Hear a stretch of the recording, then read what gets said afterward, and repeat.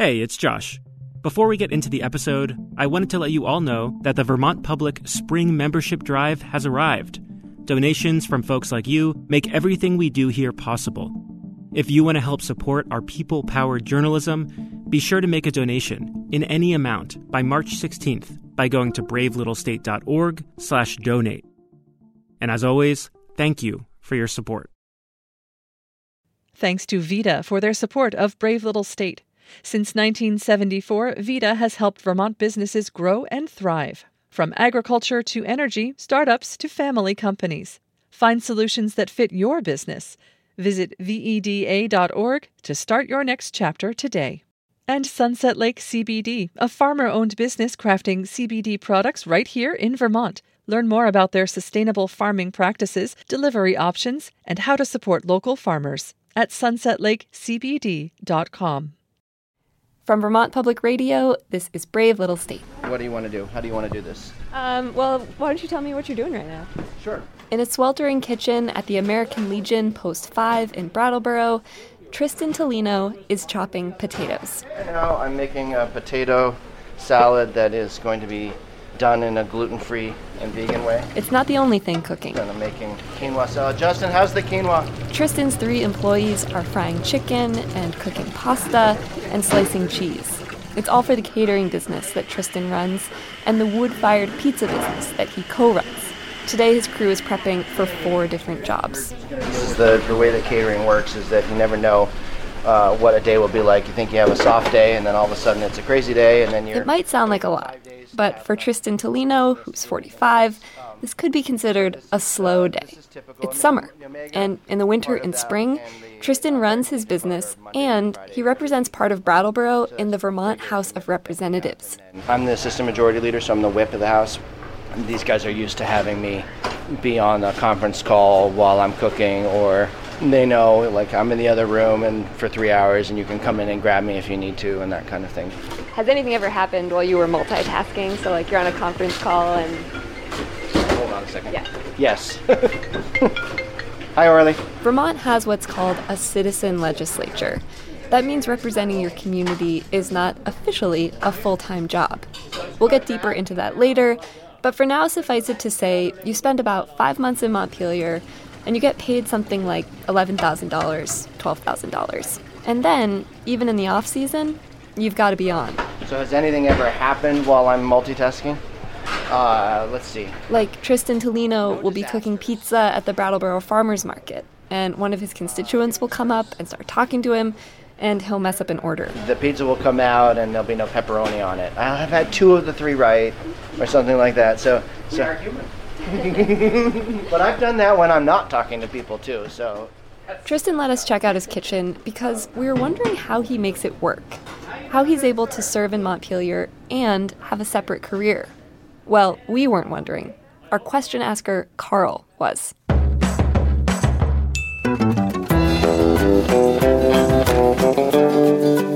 Welcome to Brave Little State, VPR's people-powered journalism podcast. I'm Angela Evansy.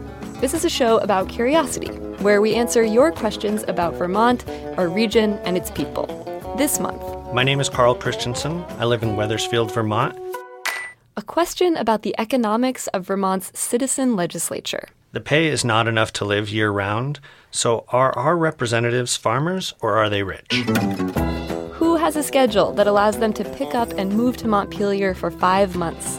And who's able to get by on such low pay for that work? In other words, are the people who represent Vermonters truly representative of Vermonters? We have support from the VPR Journalism Fund. Welcome.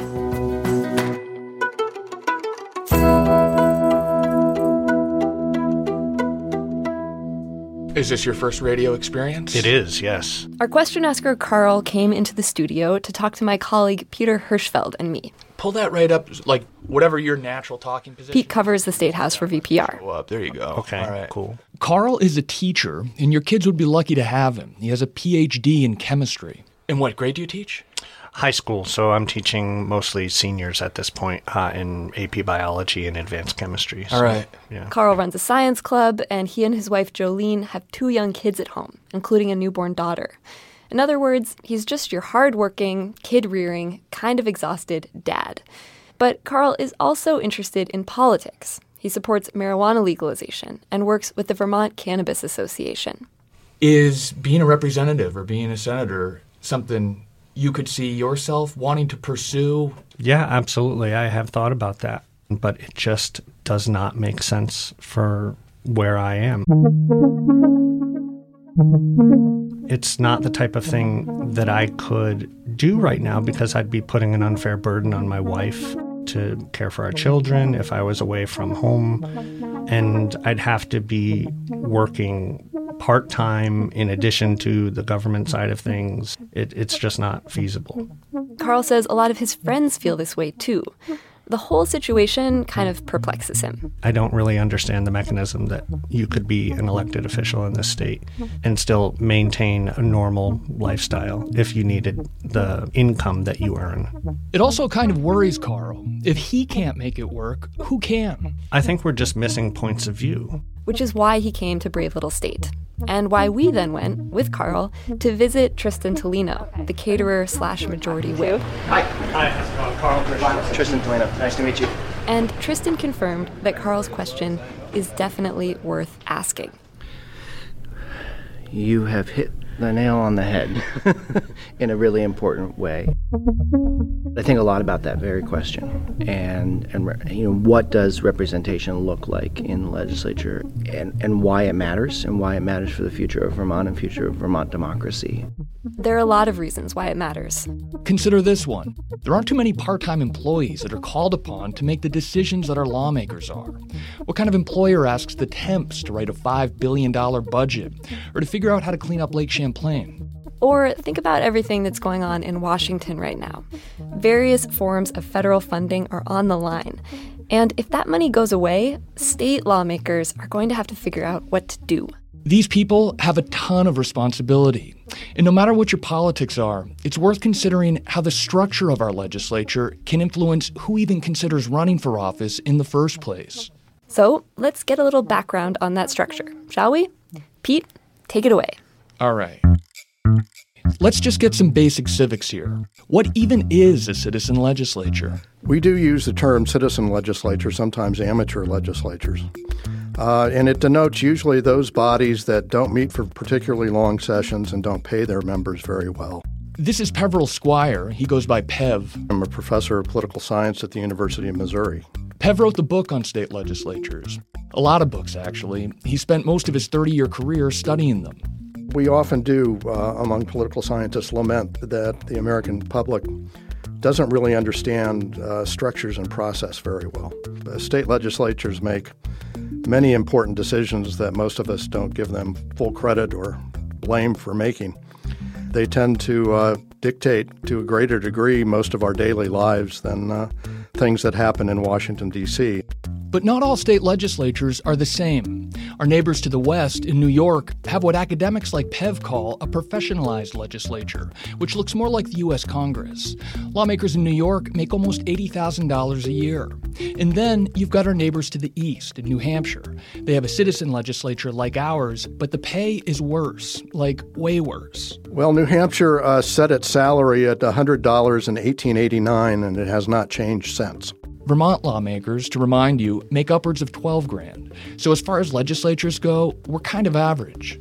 And Pev says that citizen legislatures like ours are thought to have certain benefits. The argument that is often made is that, of course, citizen lawmakers, in some sense, have to live under the laws they pass to a greater degree than professional lawmakers who may, in some way, be more insulated from their own decisions. Here's the flip side of that argument. It tends to be skewed in favor of certain groups to the exclusion of other groups. Now, you might have heard that Vermont's legislature was originally structured to allow farmers to hold office. And that's why our session runs from January through sometime into late spring to leave the growing season open. We asked Pev Squire, is this a myth or is it true? There's probably more truth to it than you might suspect. Most legislatures did organize their schedules around the agricultural calendar. And here in Vermont, that schedule still makes sense for a very small number of lawmakers. We put Carl's question to one of them, a state rep by the name of Rodney Graham. Are our representatives farmers? or are they rich? Well, I'm a farmer, but I'm not rich. Rodney wears a suit in Montpelier. Here on his farm in Williamstown, he's got a plaid shirt tucked into his navy blue Dickies. He moves slowly, speaks softly, and works the same dairy farm that his great-grandfather started exactly 100 years ago this summer.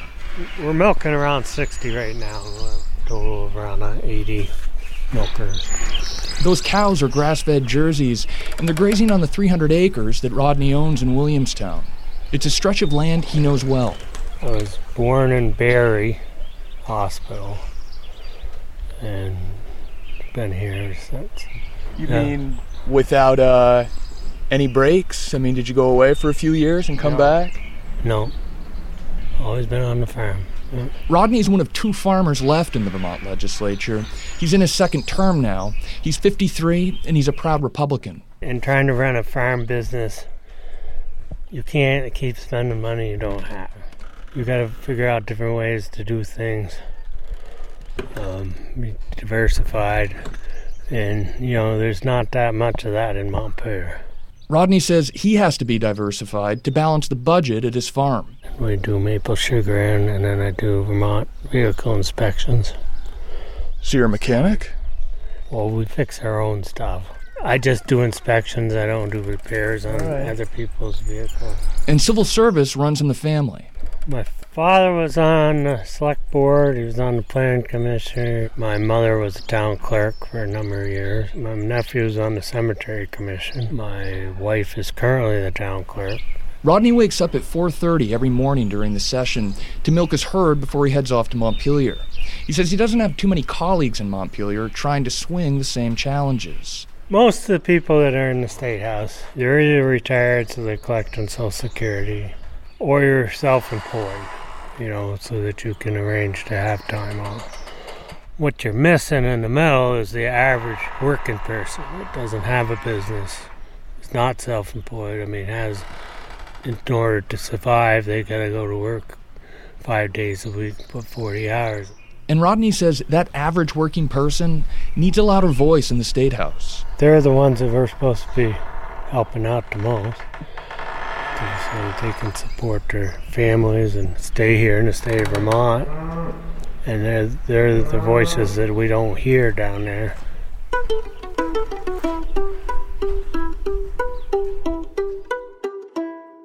So who exactly is serving in the legislature? Well, we crunched some numbers to see if we could figure that out. And the results were pretty interesting. Thanks to a rule passed in the Vermont House a couple of years ago, representatives are supposed to file paperwork disclosing their sources of income.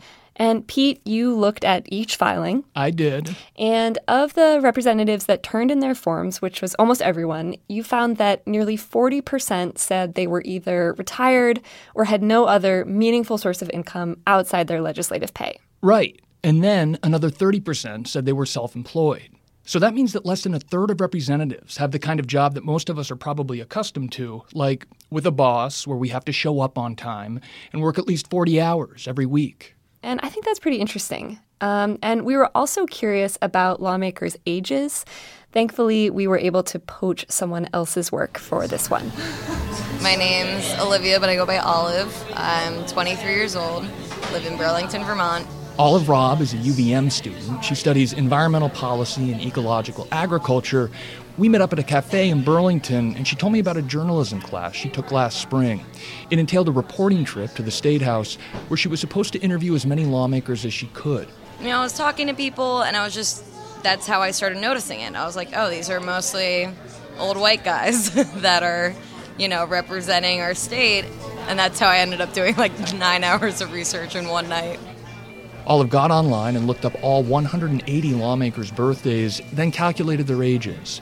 She says the results confirmed her gut. So the median age of representatives is 63 in the state of Vermont, and for senators, it is 65.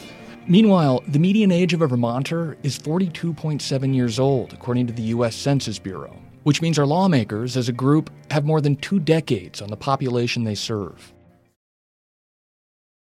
So the State House might skew kind of old, but some would tell you it's less of an old boys club than it used to be. I'm amazed at how many women are there and how many young people are there. Anne Marie Christensen is a first-term House rep, and she's right. Nationwide, Vermont has the second highest percentage of women in its state house, according to the National Conference of State Legislatures. And in the 2016 election, a notable number of 20-somethings won seats in the House. So it's not just older people who are making these laws. There's a great diversity of opinion. Anne Marie Christensen represents Wethersfield and Cavendish. If you've been listening closely, you know that Wethersfield is where our question asker Carl Christensen lives. No relation between the two. They spell their last names differently. Carl was supposed to join us for this interview, but like we said, he has 2 young kids at home and something came up, so he unfortunately missed out. Do you want some iced tea or coffee? Anne Marie lives in an 1810 federal-style home in Perkinsville, which is a village in Wethersfield. Have you done a lot of restoration work? I think I painted every single room in this house. Right now, she and her partner are having the upstairs bathroom renovated. And we still have 3 more weeks before I can take a shower. I'm going over to my neighbors, taking showers. Really? Anne Marie moved to Vermont in the mid-'70s. She actually worked at VPR in her earliest days, and then the Rutland Herald and the Valley News. Then she went into communications in both global health and domestic health policy. That was a great time also. There are all these different phases of my life. She's 68, and she's retired now. But she says she doesn't feel retired. I think I took 9 months off, so that's not quite the retirement. And I've never been so busy in my whole life being a legislator, even though it's a part-time job. Even now I'm here with you out of session, or I'm talking to constituents. That being said, her summer plans do sound pretty relaxing. I am taking a train across the Canadian Rockies, and that'll be a lot of fun. Probably go to Maine for a long weekend here or there. Gardening, beating off the woodchuck in the garden. And in terms of finances, Anne Marie says she's in a good position in her retirement. Not a lot of money. I'm not in the 1% by any means. She says she's living off income from various sources, mostly investments she's made over the course of her life. She's also pulling from Social Security. As for her salary as a lawmaker, Anne Marie says she has no problem with it. That or the legislative schedule. I think you work a little faster in a citizen legislature. I think ultimately if you had more time, you would just be debating it over and over again, as I saw towards the end of session. But Anne Marie definitely seems to take her responsibilities seriously. And she says the work is a lot harder than she thought it was back when she was a reporter. Some of the people that I covered, I thought, I certainly can make wiser decisions than they're making right now. And now do you feel like you are making wiser decisions, or has it been humbling? It's been humbling. So much so that when you have to vote, I would just always try to make right decisions along the way. You know, it hurts your brain sometimes to think as to how you're going to vote. And you have to think it through and then think it through not how you would vote, but what's important to the people in your community. It's demanding work. And Anne Marie says she doesn't know how her colleagues with kids and careers do it. There are some freshmen who are probably in their late 30s, early 40s, have a family, have young children, and a full-time job on top of that, and they're legislators. I just can't imagine how they can do that. But then I say they're probably a lot younger than I am, so that's probably the answer.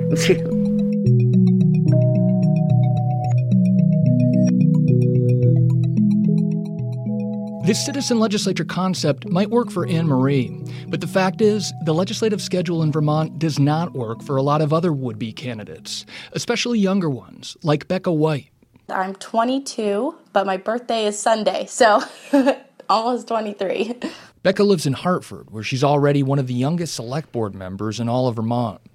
But what the Democrat would really love to do is serve in the state legislature. I've always kind of had this vision of being in the State House, being able to help shape policy. Here's the rub for Becca. I mean, the first barrier is that financial piece. It's, can I take off work? And if I take off work, will I be able to supplement the lack of income while I'm not working with the income from being in the State House?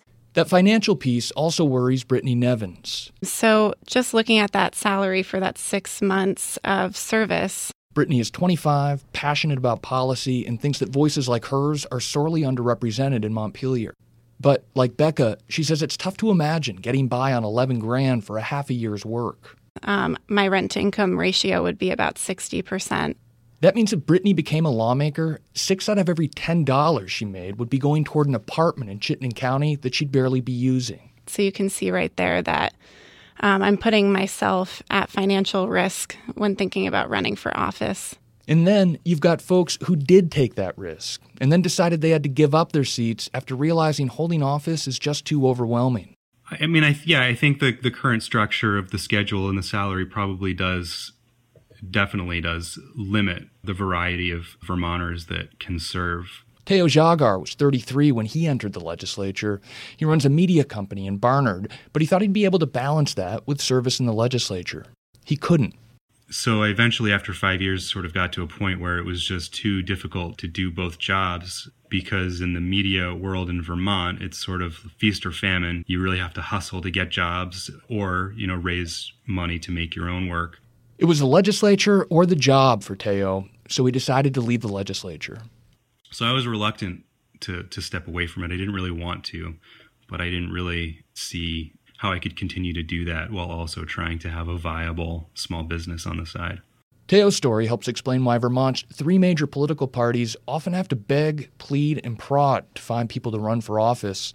You're laying on your sword to be a state representative. Here's Becca White again. It's like you have to be pushed into it. You're so valiant for serving. And unfortunately, that just doesn't work for most people. There's a saying in Montpelier that every legislative cycle is as much work as getting a master's degree. As the whip, I sort of have these kinds of conversations with people where I say, so how are you doing? What can we help you with? What's going on for you in your life? Here's Representative Tristan Tolino, the majority whip who runs a catering business, one more time. And as the session was winding down, I went to a number of new members. We had 24 new Democrats. And I said, I want you to know that it's okay if you come to the conclusion that this is way harder than you thought it would be.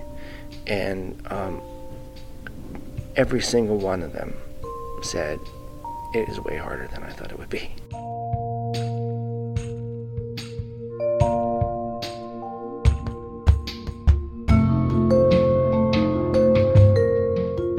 And so there's no question that to serve in the Vermont legislature is to serve Vermont and to be committed to service. Because if you're not, it's a terrible, terrible career move. Basically, it makes no sense. It especially makes no sense for somebody mid-career. Somebody like our question asker, Carl. Thank you, Carl. Yeah. Hey, thanks you. so much.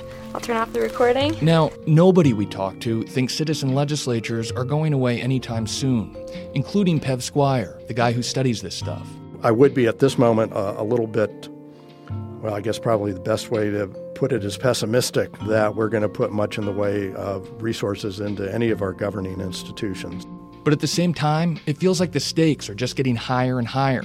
And I think we're at a point where we're going to have to figure out what it is we want these state legislatures to do. We're asking them to make more and more decisions and more complicated decisions, particularly as Washington finds it very difficult for members of Congress to agree on policy. The next campaign season will come along soon enough, and we'll spend a lot of time talking about the people running for office and what they want to do. But Pev Squire says we should also be thinking about the system they'll be working in. We don't spend a lot of time contemplating what it is we ask them to do once they get elected. And it is a more complicated job than people understand. Pete Hirschfeld reported this episode with me. Thanks so much for listening to the show this month. And thanks to our sponsor, Shacksbury Cider. If you want to be part of a future episode, submit a question at bravelittlestate.org. While you're there, you can also vote on the question you want us to tackle next. Brave Little State is a production of Vermont Public Radio. We have support from the VPR Journalism Fund, and if you would like to help us out, please give us a rating or a review in Apple Podcasts. We hear that makes a big difference for shows like ours. Our editor is Lynn McCrae, and our theme music is by Ty Gibbons. Other music in this episode by Poddington Bear, Nick Jana, and Blue Dot Sessions. Music selection by Liam Elder Connors and engineering support from Chris Albertine. I'm Angela Evansy. We'll be back next month, and until then, remember, be brave, ask questions.